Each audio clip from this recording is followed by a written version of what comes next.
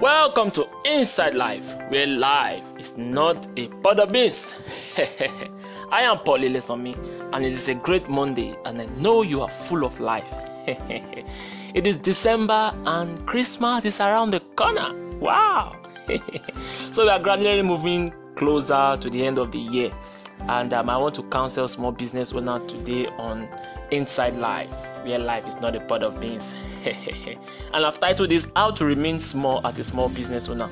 I don't really like the word small, but there's a scripture that says that a small one shall become a great nation.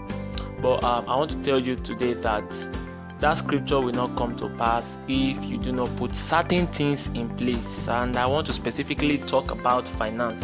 Of course, the reason why you are selling that shoe, male and female clothes, earrings and all that is because you want to make money, which in itself is not a bad idea. But how you spend the money earned is one of the things that will determine whether your business will remain small. We must be financially disciplined, because it is not all profit earned from selling an item that you should spend. Of course, you should not spend all your profit. You should save. You should invest in something worthwhile or reinvest the profit into the business. But if you decide that it is everything you see that you want to buy, you see this, you buy it, you see that, you buy it, I am sorry, that business will remain small. And you should have a book where you write your sales and profit. This will help you understand your journey. It will help you know where to adjust.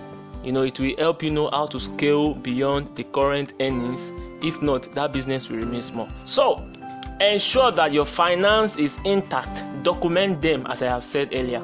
And before I forget, documentation will also help you to remain grateful to God when you see your earnings, that is your profit, and you know that little by little you are increasing, because gratitude is another means for increase.